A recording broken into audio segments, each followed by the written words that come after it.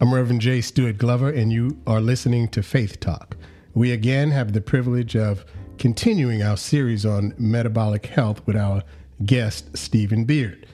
Stephen is a nutritionist as well as a diabetes prevention lifestyle coach, and he is board certified. Again, someone may ask, how does this topic of metabolic health fit into a podcast focused on matters of faith and spirituality? And I would remind you today that Jesus said that we should love God, love our neighbors as we love ourselves. And loving ourselves is demonstrated by taking care of ourselves, including our health. So now on our last session, we focused on the topic of cholesterol. And we ran out of time and realized that a part 2 would be necessary in order to provide a bit more substance and bring clarity to the dialogue. So, Stephen, we thank you for coming on again and continuing with this part 2. So welcome. Thank you for coming. And thank you for the awesome introduction, as always. Hopefully everyone who's listening is having a blessed day. And let's dive into this. So as you had mentioned, our previous discussion was on cholesterol.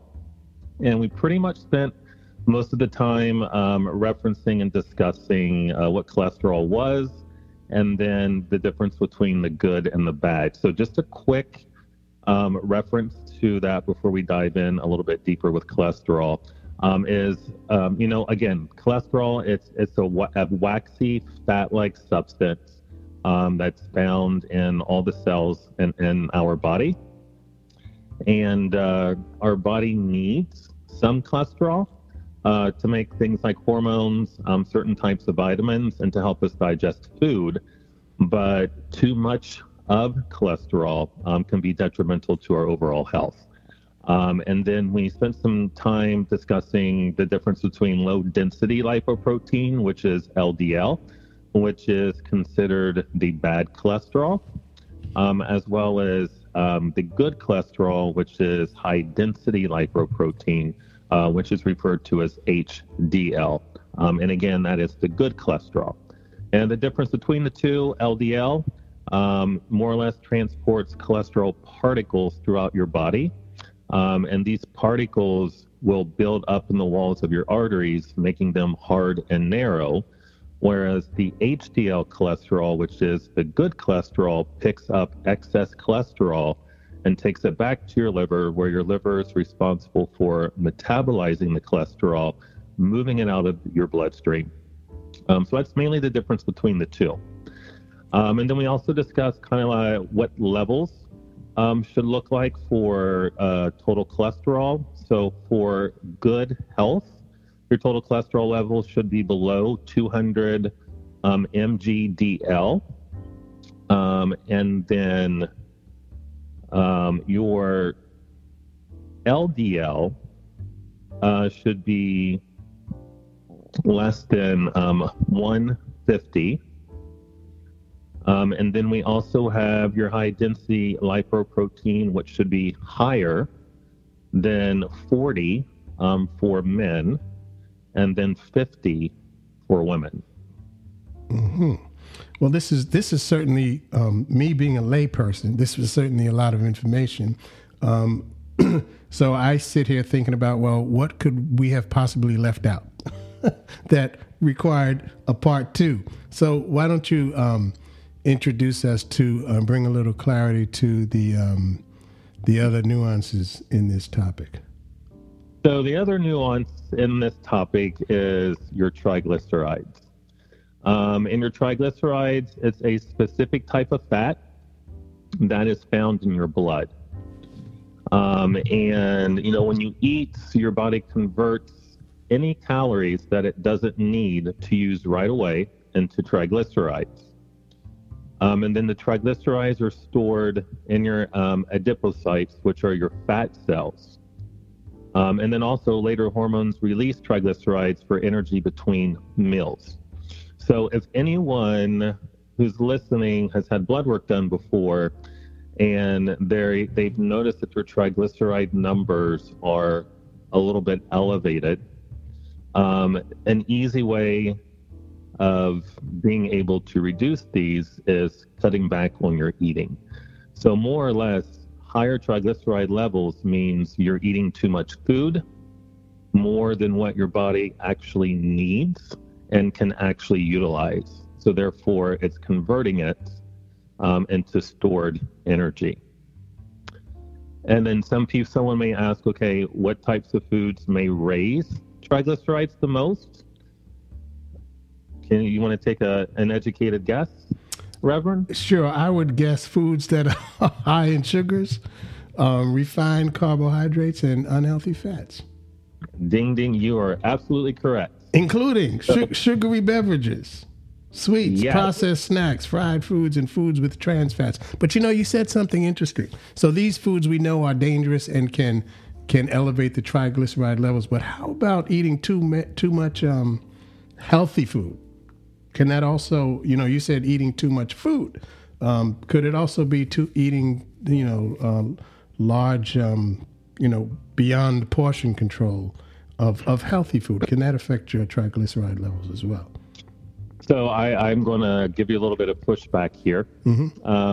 And so in my world, I don't really use the words good food, bad foods, or healthy foods because it just depends on who the individual person is. Right. A healthy food, like I would say, for example, raw veggies, could be healthy for me, but not healthy for someone who may have IBS. Mm-hmm. So when I think more or less what you're trying to say is more nutrient-dense foods versus calorie-dense foods. Mm-hmm. So the answer to that is if we focus on improving our food quality, and anyone who has actually gone through that process, you will be able to realize that you can probably eat 2 to 3 times more food when you're actually focusing on nutrient-dense quality foods versus calorie-dense foods. Just because of the dietary fiber is going to fill you up much, much quicker and keep you more satiated. So, calorie-dense foods is exactly what you had mentioned. Foods high in saturated fat, trans fat, added sugars, and also alcohol, plays a huge major part in increasing triglycerides. To take that further, because I know a lot of people in the United States, highly processed meats. So this is the meat that you literally go to the supermarket and you buy that is packaged. So lunch meat, hot dogs, Spam, that is all highly processed types of meat that will definitely increase your triglycerides. Sugar sweetened beverages. I remember being around people when I was younger who drank sweet tea every single day, who drank, I believe it's called Kool-Aid every single day. Right. And, those right there are a contributing factor to high triglycerides as well. Right. And again, it's important to look at the levels because when you talk about sugar, there are great amounts of sugar found in things that we might least suspect. Correct. Even some of the, people that are drinking some of the beverages that are supposed to hydrate you or with electrolytes and all that kind of stuff. I look at the label and find that some of these things have a whole lot of sugar in it. A whole lot. Sometimes I've seen up to like 50 grams of added sugar.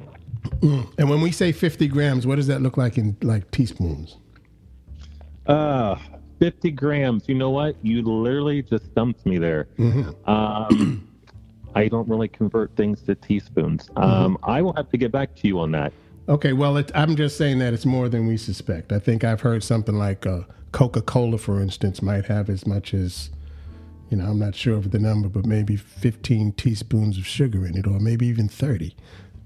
So one of my relatives, we went out to eat one night, and he ordered a Coke with his meal. And then he cracked open like 5 packets of sugar and dumped it into the Coke. I'm like, wait a minute. What are you trying to do here? Get an ambulance in the restaurant? So anyway, sugar is something that is certainly found in places that we don't suspect. Correct. And since I don't really convert things to teaspoons, I can tell you 50 grams of sugar in cups. So that would be like a fourth of a cup. Mm-hmm. Okay. Wow. So that's a lot. Right.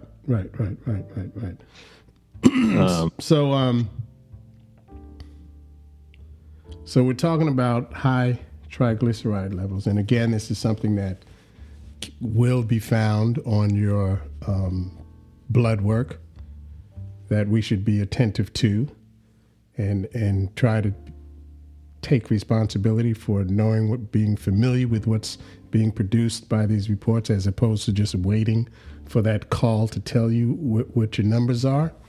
We should try to make sure we get a copy of it, of the report, so we can monitor our own current numbers. Correct. And, one of the things I just really wanted to stress, and the reason why I wanted to continue this discussion today, was, the link between high triglycerides and cardiovascular disease. Mm-hmm. Because they both go hand in hand when you actually look at the bigger picture. High triglycerides can significantly increase a person's risk of developing cardiovascular disease just because it includes, the hardening of the blood vessels. Mm-hmm. So it contributes to coronary artery disease, which is the blood vessels that, supply to the heart, cerebrovascular disease, which involves the brain, and then peripheral artery disease, which involves the limbs. And again, these are all contributed to high triglyceride levels. Mm-hmm. So once again, I would ask you to, maybe somebody hasn't heard the previous sessions, but could you talk briefly about the importance of the skeletal muscle maintenance and development, and how that relates to our metabolic health overall? Of course. So skeletal muscle is, when you look at it from an endocrine perspective, so now we're looking at skeletal muscle as part of the endocrine system. It is the largest organ and the most important organ because it's supposed to absorb up to 80% of the sugar in our blood. And if your skeletal muscle is healthy, then the doors inside of those, your skeletal muscle will open to allow the glucose to enter and then be stored as stored glucose, which is referred to as glycogen. When your skeletal muscle is not healthy, then your skeletal muscle is either clogged with a lot of fat, or your body composition consists of more body fat than actual skeletal muscle and lean body mass. So can't stress the importance of not living a sedentary lifestyle, getting up and moving around, and whether, the listeners want to hear this or not, getting to a gym, unless you have a gym at your house, and lifting weights to become a little bit stronger. So you're able to improve the quality and the health of your skeletal muscle. Mm-hmm. So then it's more than just walking and running on a treadmill, but actually lifting some weight. Yes, and the reason why I throw lifting weights in there is because lifting weights also helps increase bone density. So we're now looking at a bigger picture because we look at statistics as we age, and I'm talking about once we hit 50. This is mainly when, we may start being diagnosed with a lot of these metabolic conditions, if not a little bit sooner. And then also we start to lose some bone density as well.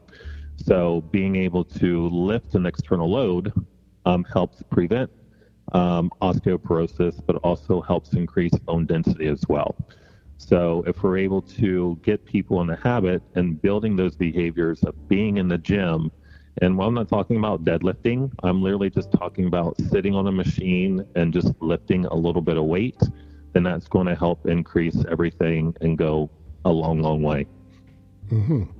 So when it comes to lifting, now let's say a person who's not, like, I'm not trying to be a bodybuilder or anything like that, but let's say you are lifting with your arms, let's say, how often is too much? I mean, I hear about your muscles need time to repair themselves and all of that. Is that accurate for a person who is, visiting the gym? Do they need a day of rest or is something that you can do every day? No, I mean, your muscles do need to rest and recover, and we're talking about 48 hours. Mm-hmm. My prescription, to people is this, because you have to look at the person for who they are. So if it's someone who has some disabilities, someone who may not or has injuries, someone who may be morbidly obese, I just say go to Planet Fitness. They're everywhere, and they have machines. All you need to do is literally just sit on the machine and literally just do the basic exercises on the machine, and maybe just 10, 15 pounds. And over a period of time, and I would say 3 days a week is pretty much all you need to do. Over a period of time, if you're consistent with that, you will see a huge improvement in things like blood sugar levels, cardiovascular health, your blood pressure decreasing, cholesterol levels going down, and then also adding walks in there as well. Mm-hmm. Mm-hmm. Mm-hmm. Well, again, we're just about running out of time. Do you have any closing thoughts on the topic of cholesterol and decoding high cholesterol and triglycerides levels? Final thoughts for today, focusing on triglycerides. Anyone who's listening, take a look at your blood work and see what your triglyceride numbers are. And if they are high, the biggest suggestion that I can give to you is lower your carb intake. Your carbohydrates is what breaks down into sugar. So focus on decreasing your carb intake and focus on keeping that protein intake where it needs to be at. And get out and take a walk. Mm-hmm. Amen. Amen. Well, Stephen, thank you again for coming in. Our next episode, we're going to be talking about hypertension, and I'm looking forward to that. So once again, you've been listening to Faith Talk with our guest, Stephen Beard.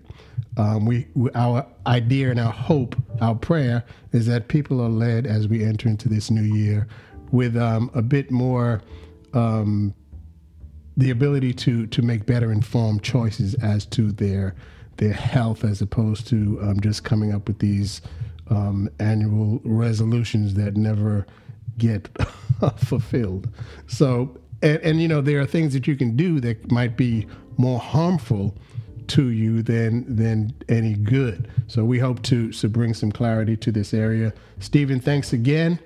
You've been listening to Faith Talk. I would encourage you to visit the website www.reverendjstuartglover.com and sign up as a recipient for the mailing list or register as a guest on the show. You can reach me directly by email or voicemail right on the website. So you've been listening to Faith Talk. You're becoming part of a global audience, and we thank you for being with us today. God bless you, and we'll see you next time.